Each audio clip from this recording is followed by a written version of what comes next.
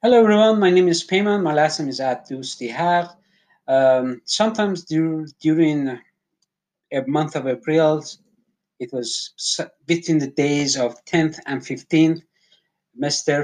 Farhad Farahzad, um, an audio voice of him emerged on social media platforms, and he's saying, "Well, I don't care about any country or anything like that. As long as someone pays me money, I'm gonna just influence that piece." What happens with this? This is what is the problem. Okay, he cannot run away from it. That is what he has made. The same thing. I'm making this statement here. Okay, I'm making this statement here. Whatever I'm saying it, I'm responsible and accountable for it. I cannot run away from it. And the Islamic and people are saying, do you want to, even if it is Press TV? Press TV is receiving funds from the Islamic Republic of Iran. The Islamic Republic of Iran is a totalitarian regime. It's a kleptocracy regime. Okay, I'm also like trying to. I know what this political terminology means.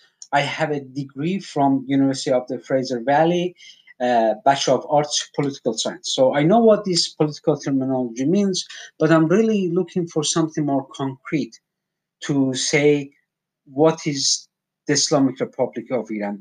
Even we could say the Islamic Republic of Iran is oligarchy, maybe the Islamic Republic of Iran is plutocracy. It fits all this definition, but something more concrete. We could say theocracy, but theocracy really doesn't say as much. So he knows, Farah Farahzad knows that the Islamic Republic of Iran, the mullahs, the security force, their hands is tainted in the blood of innocent people. How can we work with that kind of system? My morality, my ethic would not allow me to associate with anything with the Islamic Republic of Iran. Boom. It's over there. We have it. But what is so sad, he's willing to work with the mullahs and accept cash. And when his voice coming over there, he's talking about it.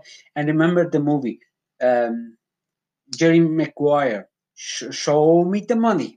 And that is his attitude. Show me the money. It is so sad.